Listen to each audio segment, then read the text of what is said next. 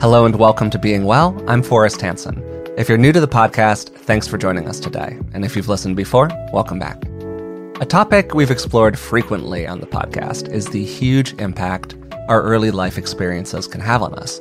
And particularly the relationship that we have with our primary caregivers when we're young can mold us in lasting ways. One pattern that can arise in parent-child relationships occurs when the parent is a bit more emotionally vulnerable, and the child is particularly emotionally intelligent. In these cases, an inversion of the typical dynamic can occur, where the child devotes themselves to meeting the parent's emotional needs rather than the other way around.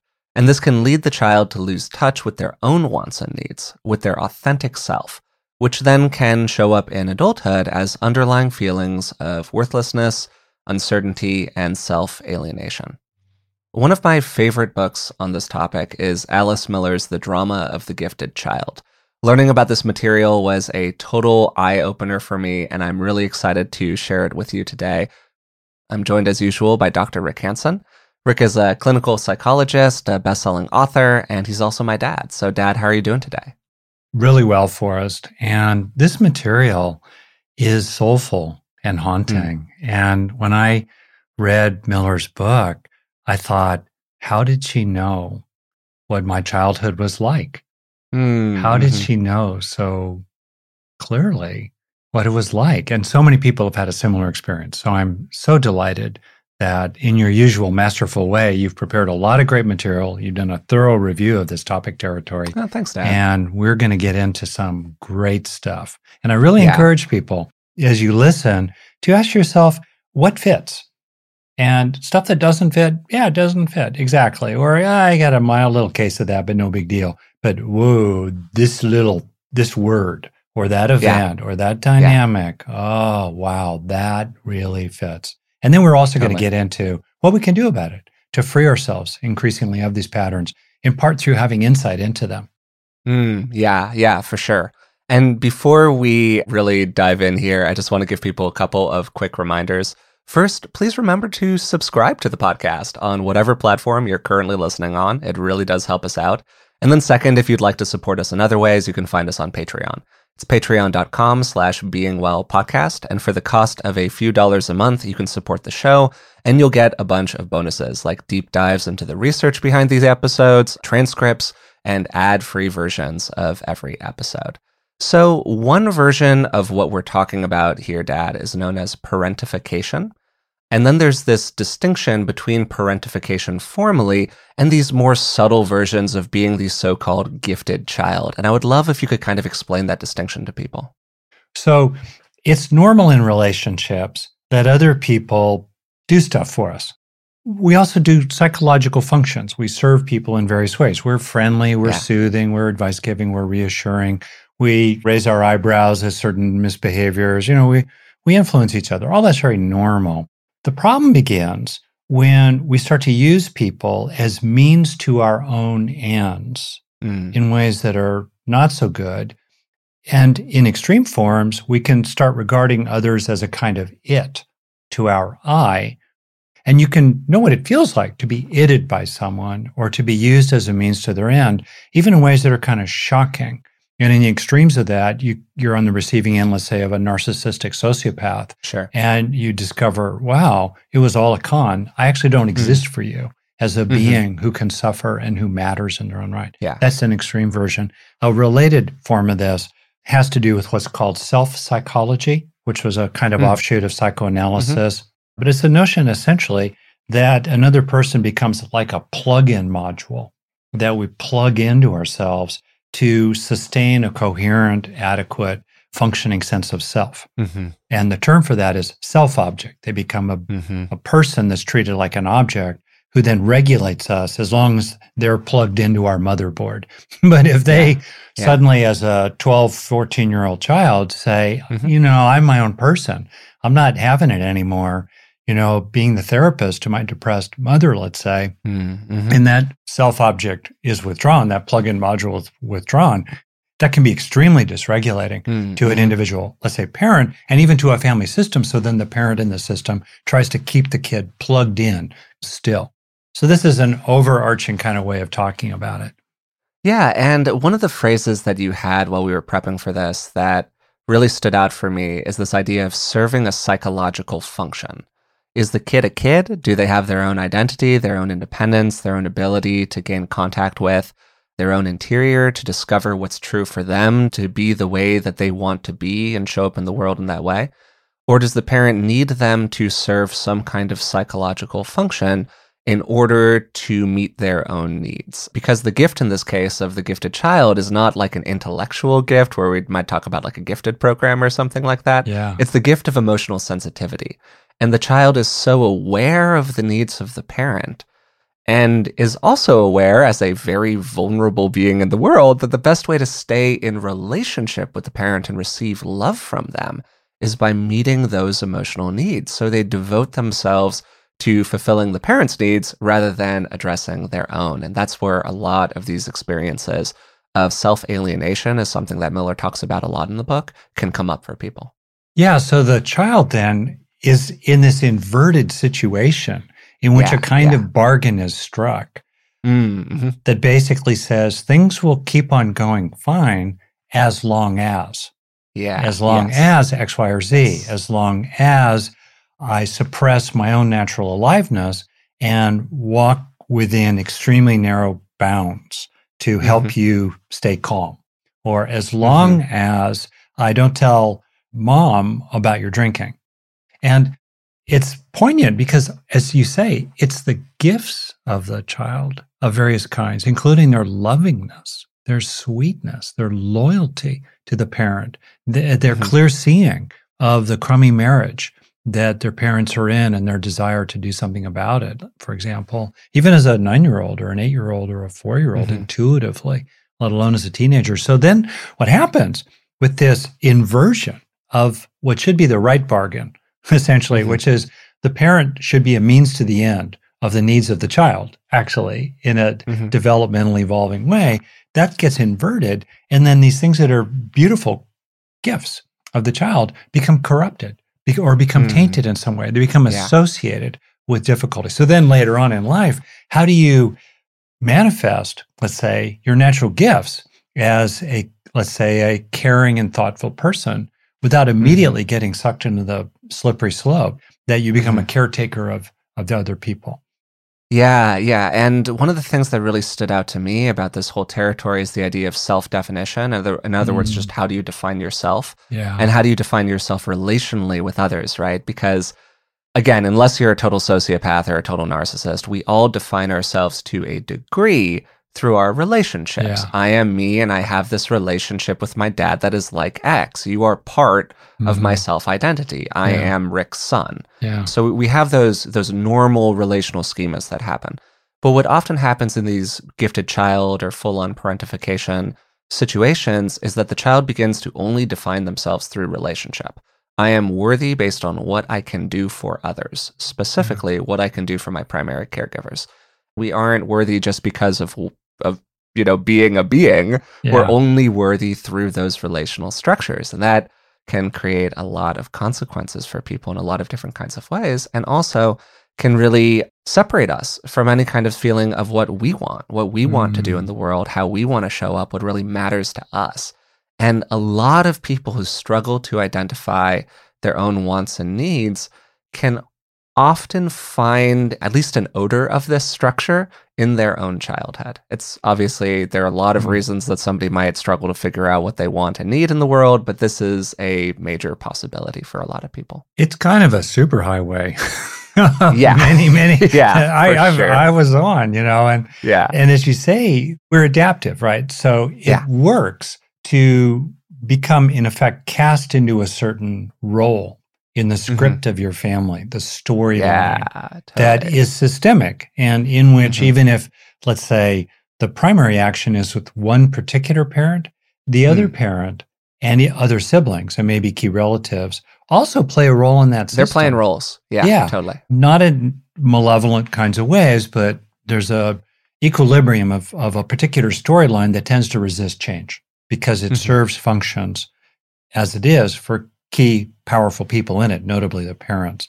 So here you are, then you land in adulthood, on top of whatever has been the issues through your youth, and you're just used to acting in certain ways. Or also, there's a sense that other kinds of ways, maybe really speaking freely, being emotionally vulnerable, being really disclosed, being firm, setting boundaries. Yeah. They got punished or they were anathema in some way as a kid. So those normal ways of being in which you would build out, we talk about fill out the push back the invisible bars of your cage, become really scary. You used a word earlier that I think is a really perfect word here, which was systemic, how these issues can become systemic inside of families. And that provides a really nice transition for us to talk a little bit about where these kinds of issues tend to come from. And something that I want to highlight here, which is really important, is that most of the time, parents are not deliberately trying to do this to their children. Yeah. They're caught up in their own unresolved material, and they're using the relationship that they have with their kids as a way to manage their own unmet emotional needs. These things often get passed down inside of families. And so the roots of any kind of parentification, whether it's this more kind of gifted child, emotional sensitivity version, or forms where kids are really stepping forward and needing to mediate the relationship between their parents, for example. The roots of this are found in the parents' own unmet needs. They never got what they wanted from that person. Their spouse, their own parents, their friends, their job, their life. And now they finally have this impressionable, vulnerable being who they can kind of shape to give them what they really deserve from life. There is this really touching and kind of haunting story. I believe it's from the book. Maybe I read it from some other material that I read while prepping for this conversation, and they've all kind of blurred together in my mind, but I think it's from the book, where Miller talks about working with a patient. And the patient initially described their childhood as being perfectly fine. I had a normal childhood with normal parents. My parents loved me. It was not abusive. It was, good situation.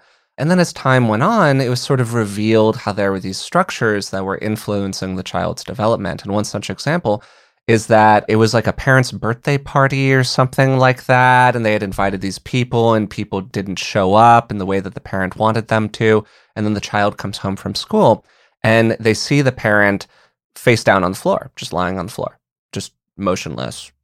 And the child freaks out. And they think, oh my God, is my parent dead? What's going on here? And the parent rouses and goes, oh, that's the best birthday gift you could have given me. Now I know that somebody really cares about me.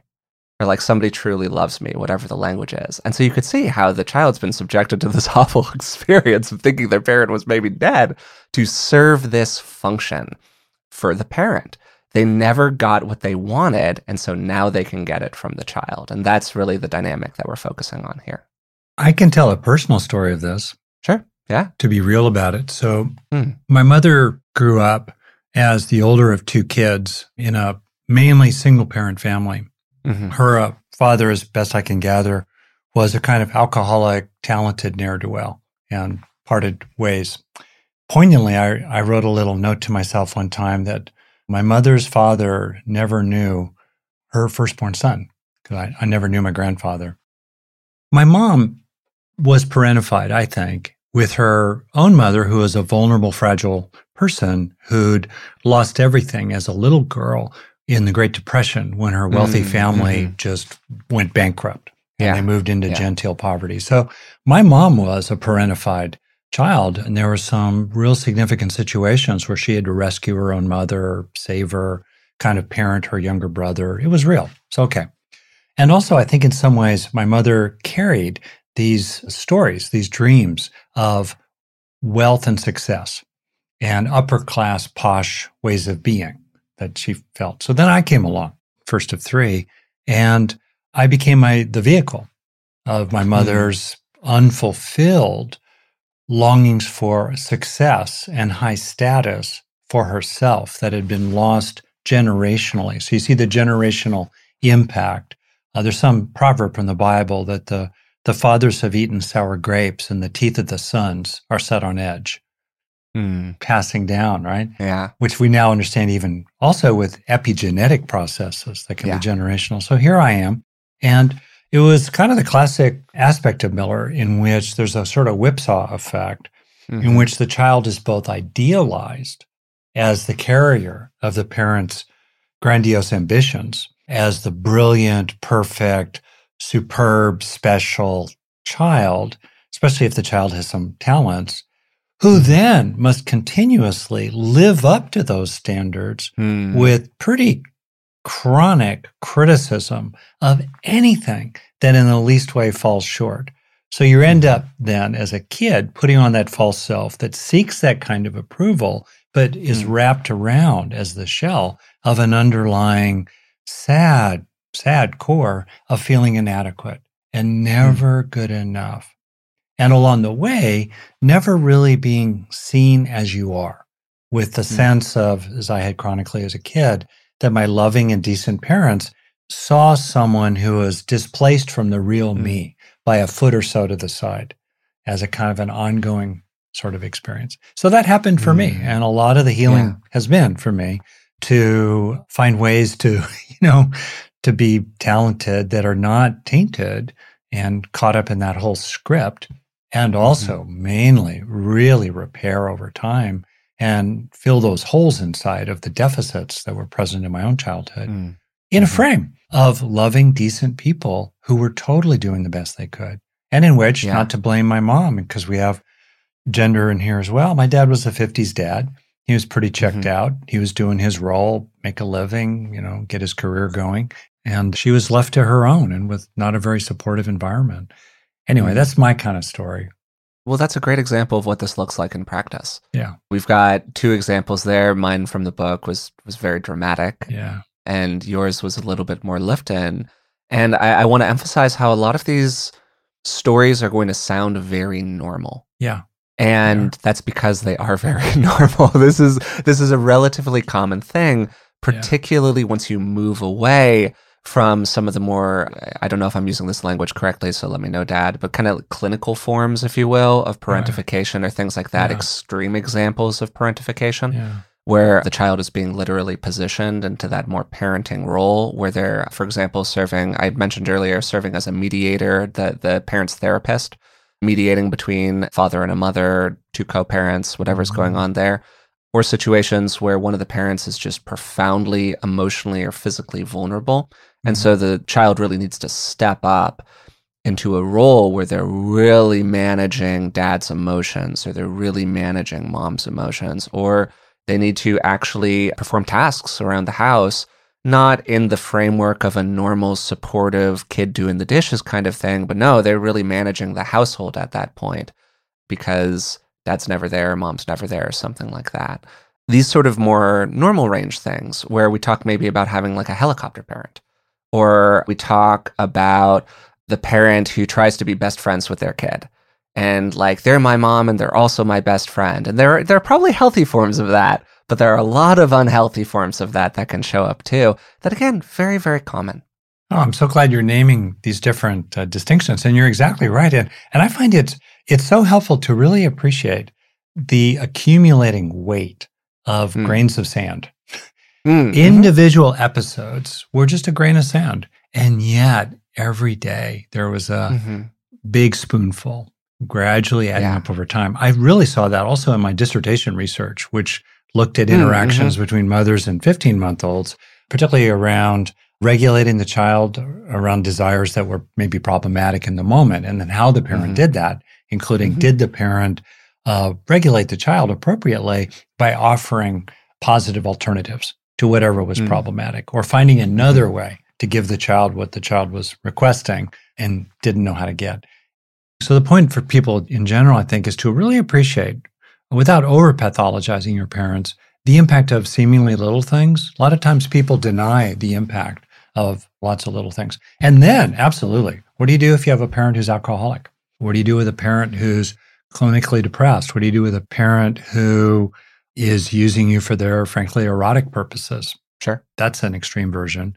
What do you do in a situation in which you have a family in which you've got a sibling with a medical issue or a parent with a medical issue, and you just have to put yourself to the side to deal with the crisis? Or you have parents who are, frankly, the Miller example. Just think how disturbed a parent would have to be so devastated that nobody showed up for their birthday party, that they'd like laid sprawled out on the floor, and then even potentially to do it deliberately to play dead, to see how their child would, as a test. To get a reaction from their child. That's a disturbed parent. Dark stuff. Neither of my parents were disturbed like that. But, if a parent is disturbed in that way, tell the truth about it. One of the typical consequences is this lack of support for the development of the true self in the child. Yeah. And that's really what we're focusing on here. So it was really helpful for me, just to summarize what you're saying, to think of this as a spectrum rather than a clear yes-no binary. Because there are normal versions of this, and there are even noble versions of this, some of which you were describing, situations where there's a parent with a disability. And the family system just needs to step forward in a different kind of way to be supportive of that individual. That is very noble. There's nothing wrong with that. And so I definitely don't want to pathologize that in any kind of way like that. Wow, that's really beautiful, actually. And at the same time, it can have understandable consequences for a person later in life in terms of needing to come more into contact with, like, okay, but what do I want from my life? Then that can be a fair question alongside the very noble function of supporting the more vulnerable individual. So that's one distinction here that I think is kind of useful. And then another distinction that can be useful is that all parents do this to some degree. And it's okay. Like, all parents project onto their children to some degree. They have normal range expectations for the behavior of that child. I was in no way parentified by you and mom, but you definitely had expectations for my behavior. You wanted me to succeed. You wanted me to get an A. Like, that's okay. And were there moments where mom was kind of sad and wanted to turn to her firstborn child as a source of emotional support? Yeah, absolutely that happened. But it was about the broader framework of the relationship that I had with my parents. And so for me, these two kind of variables stood out, and I didn't see this in the research or anything anywhere, so let me know what you think, Dad. But this just stood out to me, is these two variables of, like, finding the pattern between the relationship and the interactions between the parent and the child, and then this idea of differentiation. So the first one is, what's the pattern of the interactions? Are these kinds of interactions where the child is being called to support the parent common, perhaps even every day? Or are they a bit more unusual? And is the typical pattern one where the parent is looking out for the emotional needs of the child, or vice versa? And then second, really, really important, is the child allowed to differentiate from the parent? Do they have an opportunity to explore their interior and ask, what do I want? Or is that inquiry threatening to the parent on some level? Are those attempts quashed? So those are two things that really stand out to me. Oh, I'm so glad you're bringing it up, because under the general heading that we're exploring of what happened to you? The you. So what happened to me, you, Rick? What happened to you, Forrest? What happened to you, whoever's listening? Was that the name of Bruce's book with Oprah, by the way? Was it What Happened to You? Or Bruce Perry, wonderful doctor who we've had on the podcast in the past, he recently wrote a book with Oprah that I think was titled something like What Happened to You? Great book. So anyways, Oh, that's interesting.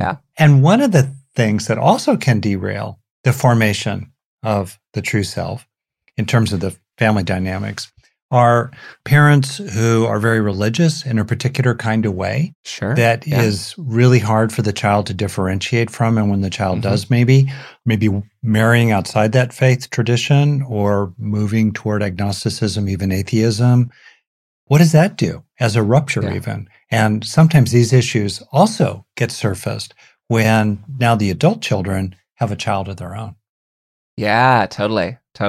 That's one. So religious background. And the other is cultural. What happens if you're second generation, let's say, beautiful family, and here you are in America, you're a teenager and your parents want you to do certain things or get married in a certain kind of way. And it's just... You just don't resonate with that. Just don't resonate at the least of it anymore. That's another kind of thing that can get in the mix. Yeah. So let's take an opportunity here to summarize some of this stuff, because we've talked about a lot already. So very normal situation. Parent with unmet needs, often emotional needs, wants for their life that maybe didn't show up for them for whatever reason. A parent themselves who probably had their own content going on. They were probably quite likely put into this sort of a position inside of their own family structure and are retelling these stories now with their own children. And then you have a child who has a lot of emotional sensitivity, a lot of desire to please the parent, a lot of desire to stay in relationship with them, and keep getting their needs for safety and satisfaction and connection, to use your classic structure, dad, met by that parent. So that's the dynamic. And then the child looks at the parent and goes, okay, my best way to do this is to become essentially an ideal in your eyes, either because they get punished if they don't do that, or because they're just so emotionally sensitive and attuned and kind of thoughtful to the needs of the parent that they can see how distressing it is for them if they aren't the way that the parent needs them to be. And then, okay, what happens? Well, the child gets a bit estranged from their own wants and needs.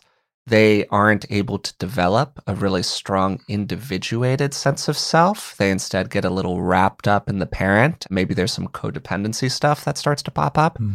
And a big feature of this is that the kid isn't allowed to just be a kid and go through what we think of as a normal developmental progression, where you go from one stage to another to another. They're skipping steps in a lot of ways. They're being placed in a position that's not developmentally appropriate for them. And that development is both a bit accelerated and it's enmeshed with the needs of the parent. And so what are the consequences of this, right? Now we're getting into what shows up for people in adulthood. And one of the things that Miller talks about in the book that, man, have I seen in people out in the world and seen in myself from time to time in the past, is the development of the kind of two poles of grandiosity on the one hand and then depression on the other. Grandiosity, because there was this need placed on the child for them to be special and unique and a high performer and supportive of the parent and consistently showing up and on and on and on. So they define themselves through what they're doing out in the world rather than who they are inside of themselves. And then, of course, grandiosity always fails. People mess up. Everyone comes face to face with inadequacy eventually. None of us are perfect. What happens then when the way in which you've defined yourself, which is through accomplishment, achievement, success, being able to do things for other people, falls flat? Well, for a lot of people, depression. And depression that can arise also as this experience of not having a thing inside of themselves starts to come to the front, like not having a coherent sense of who I am or of what's inside of me. And so that's the pattern that can often emerge for people. And then we can talk a bit about what to do about it. Well, another related languaging is, or phrase, the manic defense against depression. And it's not truly a bipolar, biologically rooted manic episode. It's kind of hypomanic, but it's sort of like a person who feels like they have to keep accomplishing. They're only as good as their last performance, their last email, their last meeting, their last sales encounter. And they keep moving so fast because if they slow down, boom, the undertow of feeling inadequate and depressed will catch up with them. But they're running from their shadow, and you cannot escape your shadow. A related version of this that I talked about in my own situation was idealization, devaluation. Kind of follows the grandiosity, depression thing.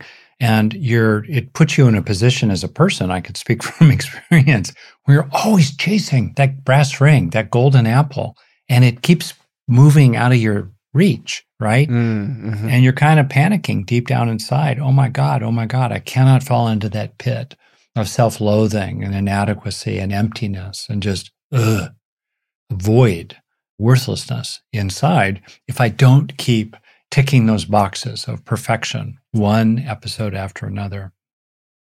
And then you can flip it around. You can see people who have this childhood and who themselves become critical of others. And they are then reenacting this dynamic of really basically themselves being so resistant to any kind of devaluation, like normal criticism, taking feedback, that they react by counterattacking and devaluing the other person as fast as they can, so they can then reestablish their equilibrium as at least as good as, quote unquote, if not still better than. As somebody who's really struggled with skin issues like acne over the course of my life, I know just how great it is to not stress about what's going on with your skin. That's why I'm excited to tell you about today's sponsor, OneSkin. Their products make it easy to keep your skin healthy while looking and feeling your best.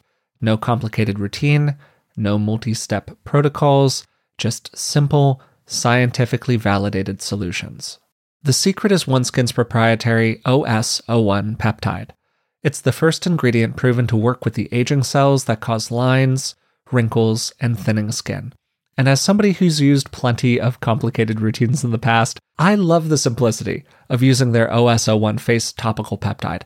Just cleanse, pat your skin dry, and apply it twice daily. Get started today with 15% off using code BEINGWELL at oneskin.co. That's 15% off oneskin.co with code BEINGWELL.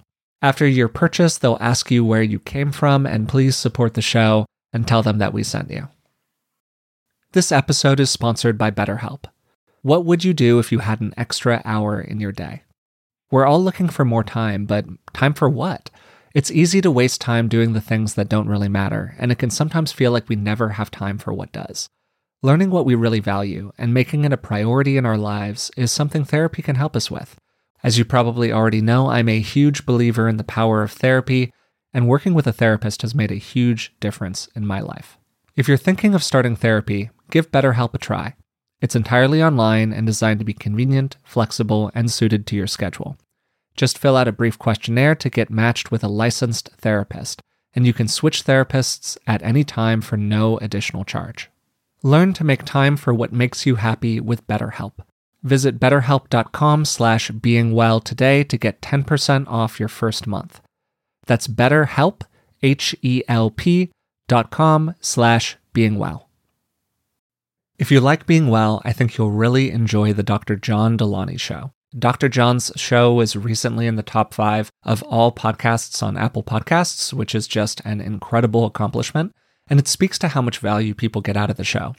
Dr. John has a PhD in counseling, and he's been working with people for over 20 years. And the show has a very cool format.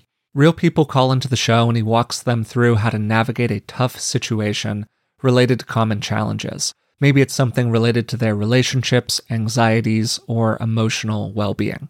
He explores a lot of topics that are similar to what we talk about on this podcast. But while we can sometimes be pretty theoretical in nature, the format of John's show just creates a lot of directness and practicality to it. I think it's actually a really nice complement to what we do here on Being Well. No matter what you're going through, the Dr. John Delony Show is here for you. And if you ever need some advice, you know who to call. Listen to the Dr. John Delony Show wherever you get your podcasts, or follow the link on our website. I'd like to move to talking about what people can do about this and what people can do about these patterns if they feel like this was a part of their personal story, as it is for many people. And I'd like to start by just saying that one of the things that I've been thinking about a lot recently are the ways in which we hand our content down to our children broadly. And maybe that's because, I'm in my mid-30s with a stable partner, so these questions of are you going to have a kid are starting to come up kind of more prominently for me in my life. So maybe that's what's incurring these kinds of thoughts to appear for me. But I think that one of the most absolutely noble things that a person can do in life is be a participant in stopping some of these generational cycles that can arise for people. We recently had a conversation with Terry Real, and he began the conversation with the most haunting statement that I think maybe anyone has ever given on the podcast, which is, to paraphrase, I was the son of an angry, depressed man. He was the son of an angry, depressed man. My kids do not say that they are the son of an angry, depressed man. Like, wow. What a beautiful thing, right? Yeah, break the so chain. What we're offering, breaking the chain. So what we're offering is in that context of these are problems that emerge for a lot of people. They are very normal considerations, particularly when we're talking about the light side of the spectrum. And this kind of work is hard work, and it is also unbelievably noble work. So with that disclaimer given, Dad, you had to interact with some of this in your own life. You've mentioned it already during the episode. And also, you've been a clinician for a long time. A lot of people probably walk into the office with some flavor of this appearing in their own life. What have you seen really help people? Well, most fundamentally, a kind of sacred, soulful, honest, coming home to yourself with real emotional honesty about what's it like to be you now? And what was it like to be you when you were 15, 9, 2 or 3 or 4? My earliest vivid memory involves me caretaking my mother.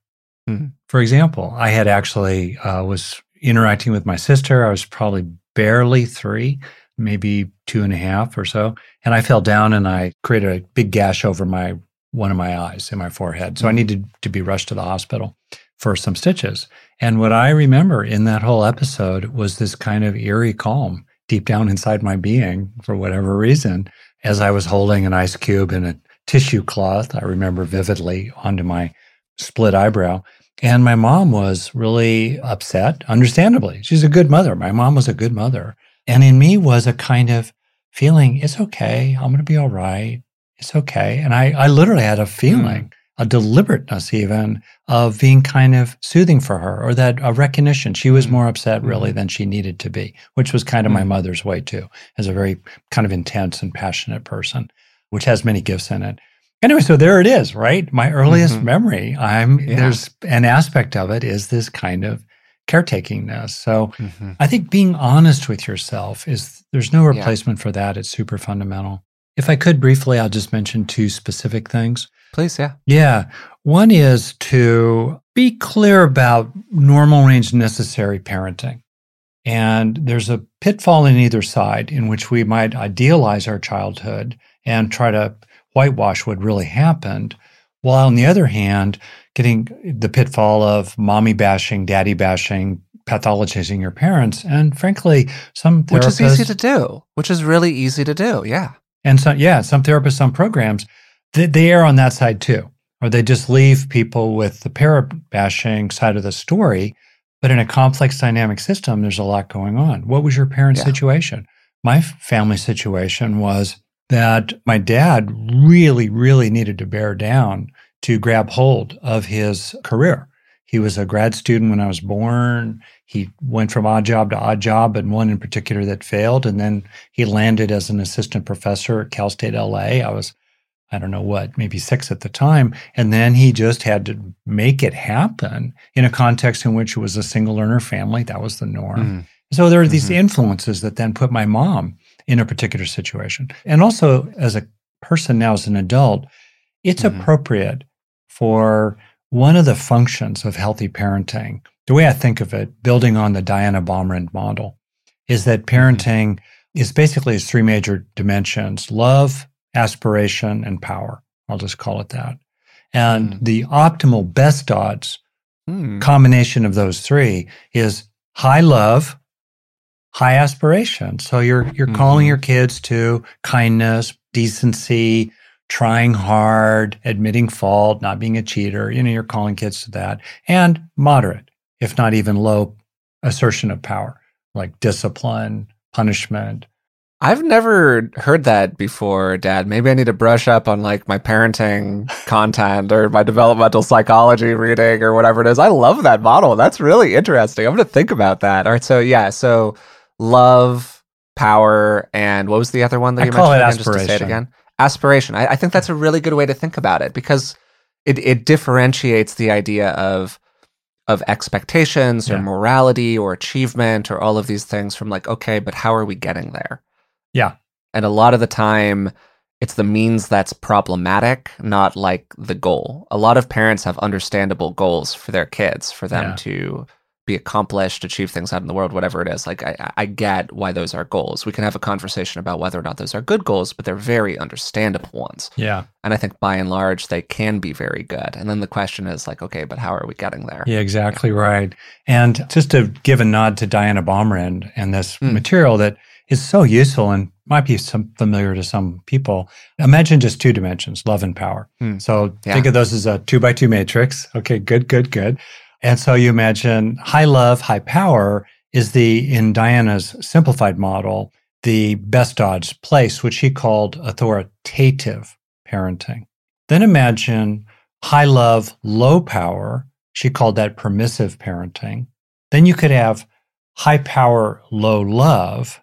She called that authoritarian parenting. So it's kind of hard, or authoritarian, but authoritarian, problematic. And then you could imagine low love, low power, neglectful parenting, checked out. And you're exactly right. I think the power dimension conflates 2 very distinct things. You could say discipline, rules, standards, punishments, whatever, on the one hand, from the general culture of, hey, we're here to be decent people and you share your toys and don't beat up that other kid and don't be a racist. It's just all that stuff. And, hey, help around the house, do some dishes. Yeah, what? Absolutely. Totally. Don't be a total stoner. Come on, you're in high school. You don't have to get all A's, but at least try, stuff like that.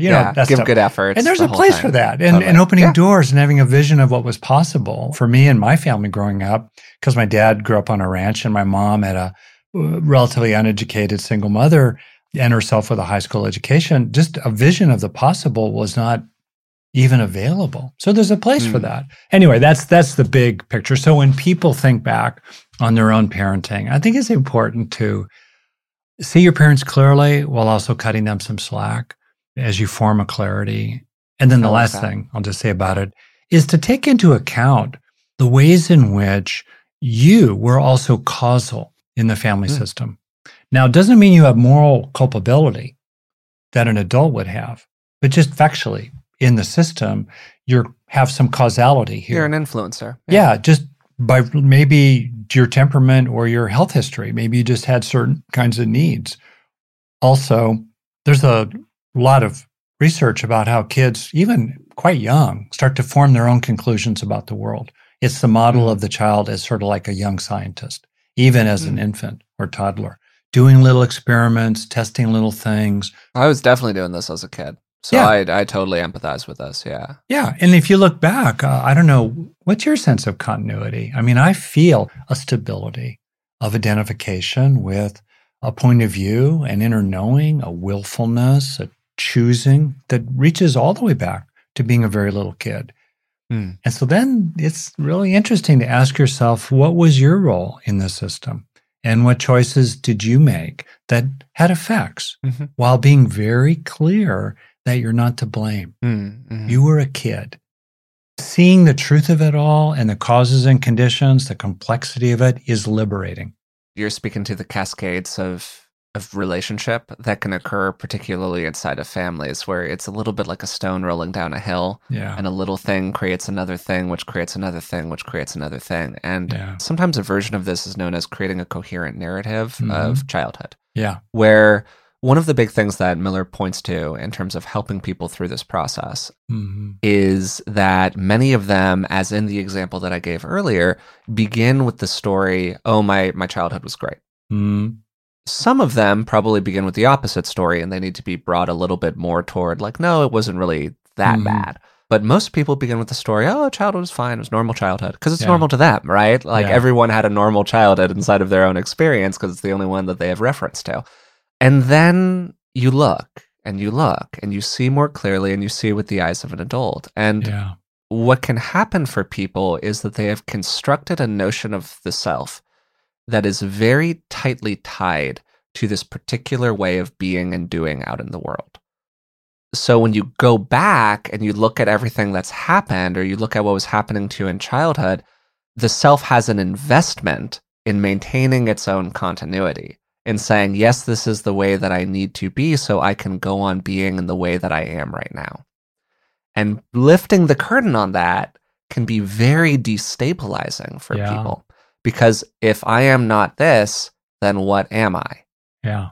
And that's really what Miller was talking about with the subtitle of the book, The Search for the True Self. Right. Because there isn't a sense internally of a true self. There is only this false self that has been created in order to fulfill the needs of other people. Now, of course, we all actually do have a true self. It's in there somewhere. We just got to find it most of the time.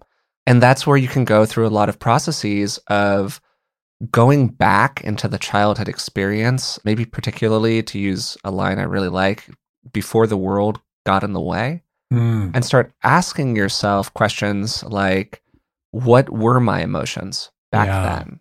What did I want back then? Was I more temperamentally more of a rabbit or more of a tortoise? Did I like to just sit and read a book, or did I want to be running around with the other kids?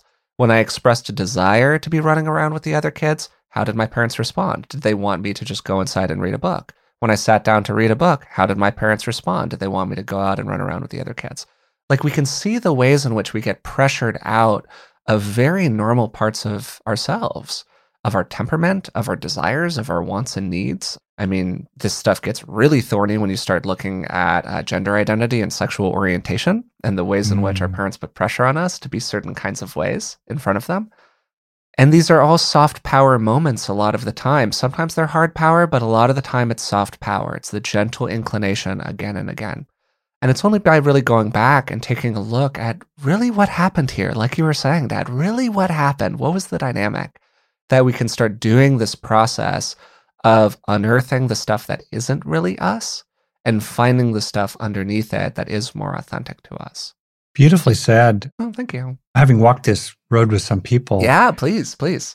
Maybe 3 things just right off the top come to me. And I say 3 because it helps me remember them. First, beware these sort of compelling, seductive narratives that float around in psychology these days that can be overly reductionistic.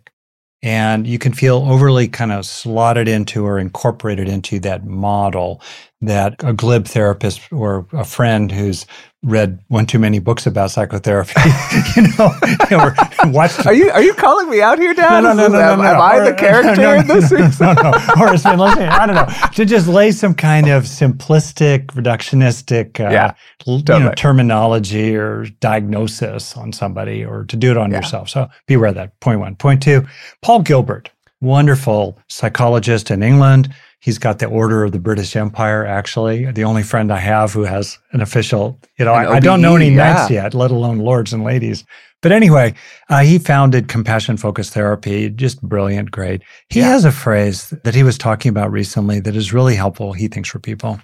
When we go back to our own childhood, and including reckoning with our own causality in it, as a little kid or a teenager, let's say, or as an adult, right? I mean, as we're doing this episode, I'm rewinding my parenting of you and your sister. Like, whoa. And so as you look at that, Paul has this lovely phrase, grief, not shame. If there is remorse, I feel remorse about the ways I withheld love, especially from my mother when I was young, as a weapon, as a payback.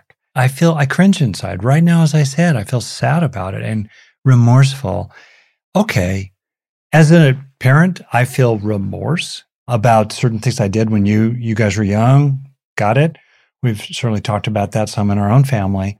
There's a place for that, but don't get lost in it, because often the fear of crippling guilt, shame, remorse makes us swerve away from truth-telling. And what's more fundamental, as Paul speaks to, is grief.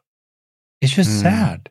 It's sad that it went down like that. It went down like that for 50 reasons, maybe 3 of which had to do with you. But the rest of it, it went down. And there's a place for grief, for mourning and feeling it, including things that will never be changeable. They're irreparable. I will never be able to talk with my mother because she's no longer alive right now. I can't clean this up any further. Although there are things we can do in our innermost being, with the ways in which the parent still lives inside us, in which we can speak with them in our own minds. But grief, not shame. And then last, to tip my hat to a psychologist that I did a case conference with for a couple of years, who was a big influence on me, genius, brilliant woman, Carla Clark. She made a comment once that has stayed with me forever, that it is simply the authentic expression of the self that is really healing. Simply being genuine and authentic and including all the parts of ourselves and telling the truth and being in our feelings while we talk about them, not just reporting on them remotely as if from a distant battlefield. That's the path. And that's absolutely been the path for me. Vulnerable, authentic communication, heartfelt, open-hearted, speaking for myself, being in the heart while I say it, being honest about it, copying to my stuff as part of it, but most fundamentally, just the full expression of ourselves is itself integrating and healing, and helps us come home to our true self, because it's the expression of the true self.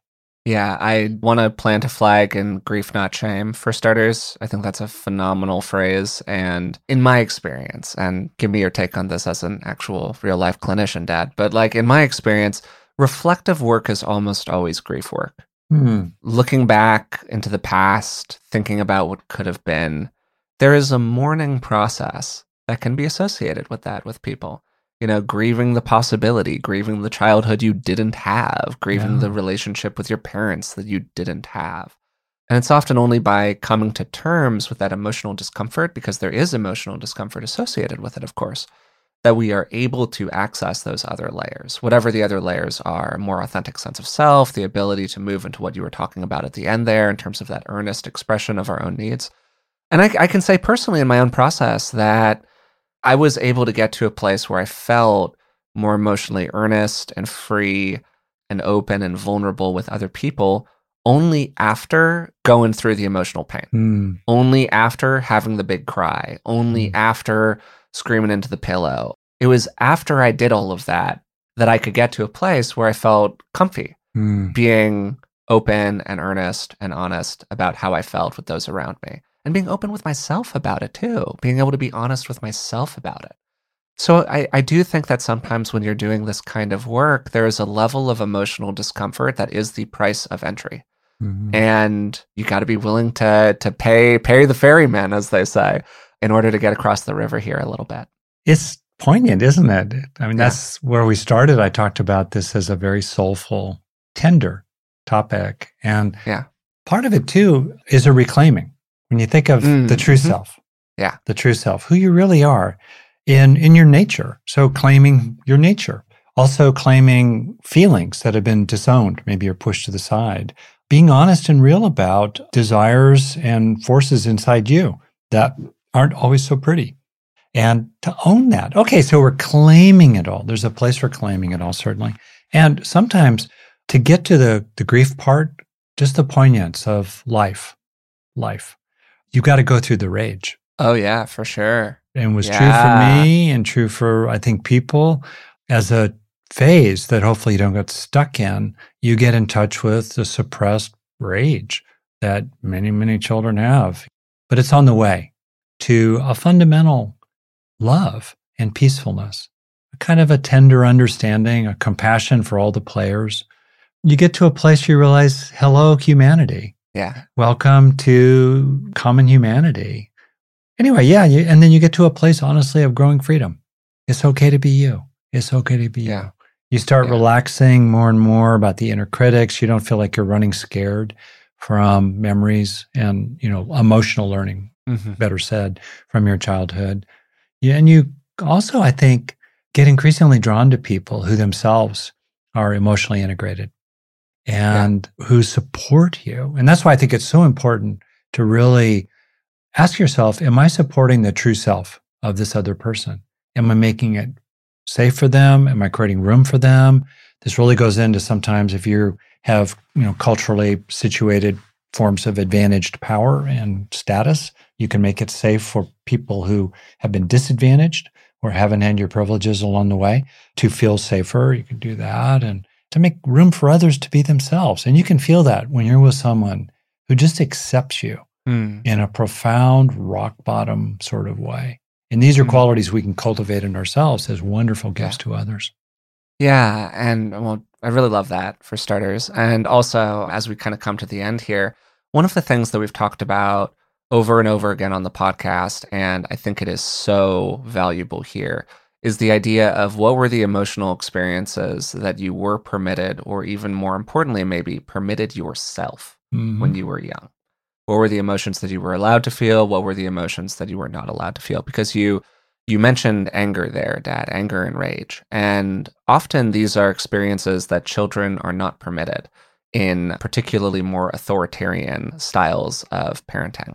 And including sometimes in some permissive styles of parenting because the children get bribed all the time. So they get bribed out of their anger. But yeah, and that's something that can be really valuable to look at in terms of that search for the true self. What are the emotions that are lingering beneath the surface that need to be emptied a little bit at a time in order to get down to the bottom of the emotional experience? And not skipping steps, I think, is something that you're alluding to there. Not feeling like you need to jump to the grief. Maybe you need to work through the rage first. Like that is totally okay and often very understandable. An episode that I think we're probably going to do in the future that I was just looking through our catalog and trying to see where maybe the empty spots were. Mm. I want to do an episode on identifying your wants and your needs. Mm. Because we've talked about accepting the nature of needs and the presence of needs, but really identifying for people. And we've gotten a lot of emails recently from people saying something to the effect of, well, you talk about really coming into contact with your own wants and needs. And like, yes, I know that I must have them, but like, where do I find them? What do I do? So I would like to do an episode on that, which I do really think is very critical to this idea of finding the true self and asking, what do I really want? What do I really need from this life? For people who have pushed their wants and needs to the side. But for purposes of today's episode, I think we talked about a lot of stuff today. I had a great time doing it. So thanks for coming along for the ride while we talked about parentification and the gifted child.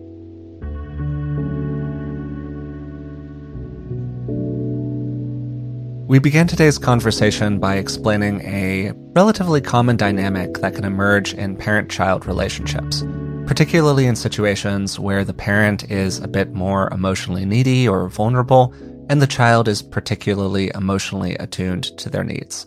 When this happens, an inversion of the typical structure can occur, where typically parents look out for the emotional needs of their children and are very supportive of them. But in these cases, an inversion happens where the child begins to look after the emotional needs of the parent. A lot of the content for today's episode came from Alice Miller's fantastic book, The Drama of the Gifted Child.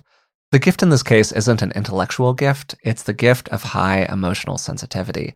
The child is just so aware of the needs of the parent, and also is aware of the fact that the best way to stay in relationship with that parent and to continue to receive their love and affection is by meeting those emotional needs. So they devote themselves to fulfilling the parent's needs rather than meeting their own. And a major consequence of this is that the child loses touch with their needs. What do I really want? How am I actually when I'm not in relationship with this other person? And this leads to the creation of a false self, a version of who they are that can keep on meeting the parent's unmet psychological needs. So the child's authentic emotional experiences, their desires and their wants and needs, are repressed in order to benefit the parent. And I want to take a moment here and highlight that parents, generally speaking, do not do this deliberately. This is based on their own personal history, the structures that existed inside of their family, and the ways in which, frankly, they just didn't get what they wanted from their life or from the world around them. Then there are some parents who are just emotionally vulnerable or maybe a little disorganized in terms of their own psychology. Maybe they're a little borderline-ish or a little bipolar-ish, and they just have really high needs for external emotional regulation. Kids are sensitive, and they get that dad gets really angry sometimes, or mom is kind of sad, and they do what they can to help their parents through those difficult emotional moments in really understandable and normal ways. And one of the ways that they do this is by working to become an ideal in the eyes of their parent. Either because if they don't, they get punished, or more commonly, because they're just so emotionally attuned that they can see how distressing it is when they don't show up in a particular kind of way for their parents.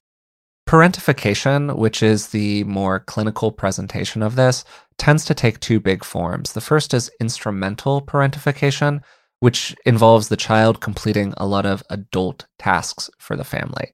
This could include everything from looking after other members of the family, often younger children, but not always, to making money and paying the bills through their work out in the world. Then there's emotional parentification, which I would guess is probably a bit more common, which occurs when the child serves as an emotional support or a confidant for one or both parents, or maybe serves as a mediator between the two of them, or maybe serves as one of the parents' therapists.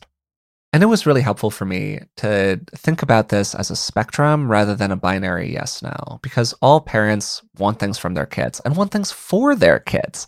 And that's really normal. We have expectations for the behavior of children, and it's natural for us to want our children to succeed. It's also normal for parents to look to their kids as a source of emotional support and regulation from time to time.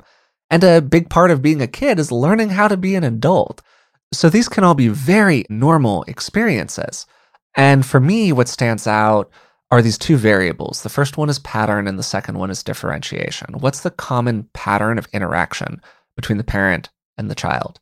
And then second question, is the child allowed to differentiate from the parent? Are they allowed to explore their own wants and needs? And are they supported in doing so by the parent? And to illustrate these examples of what being the gifted child can look like, Rick gave a lot of examples from his own life, and he would be the first to say that he was on the light side of parentification. He was fulfilling a psychological function for his mom fairly regularly, but these were all normal range experiences by and large that he was going through. And one of the things that he really highlighted were the ways in which this gets passed down through systems. His mom had her own challenges growing up with her parents, and they were situated inside of a broader social environment that was very 50s, 60s Americana, where the husband goes out and makes the money and the mom stays at home and looks after the kids. She didn't really have a lot of external emotional support from other people. There were very real challenges here. We then talked for a little while at the end about what we can do about all of this. And one of the things that Miller emphasizes in her book is the importance of going back in and being clear-eyed about this whole thing, being open and honest with yourself about what you went through, being really clear about what actually happened, and understanding that there is often a tendency to create a rose-tinted view of the experiences that we went through, to essentially normalize them, because they were normal for us. They were normal inside of our one individual experience with childhood, because we only get our own experience, right? And often without blame, we can go back in and take a look at what happened and see it clearly, see how it affected us, see how we were put into positions that maybe we shouldn't have been put in, to see how we went through challenges that maybe we shouldn't have had to go through. And some questions that can be really useful here are, what emotions were you permitted as a child? Then, what roles did you feel like you had to inhabit? And finally, what did you feel you needed to do in order to earn love? And I think that word earn is really essential to this whole conversation. We had just a great episode with Gabor Mate recently that we haven't been able to release yet, but I'm excited to share that one with you when we can share it. And one of the things that he emphasized was that one of the fundamental needs of children is to be able to be just as they are and to be loved by their family, and to know that they will be loved just as they are, that they don't have to do anything to earn that love from their parents. Because what happens when we feel like we need to earn that love, earn that safety, earn that security, earn a stable environment where we can go on being as very vulnerable children, is that we start to define ourselves through relationship. We aren't worthy just for being a being, we're worthy because of what we can do for others. And that creates a whole internal cosmology that is like a house of cards, because nobody's perfect. Everybody falls short. And when that inevitably happens, all of our self-worth comes tumbling down, because it was founded on a lie. And the lie is that you have to do something in order to be loved.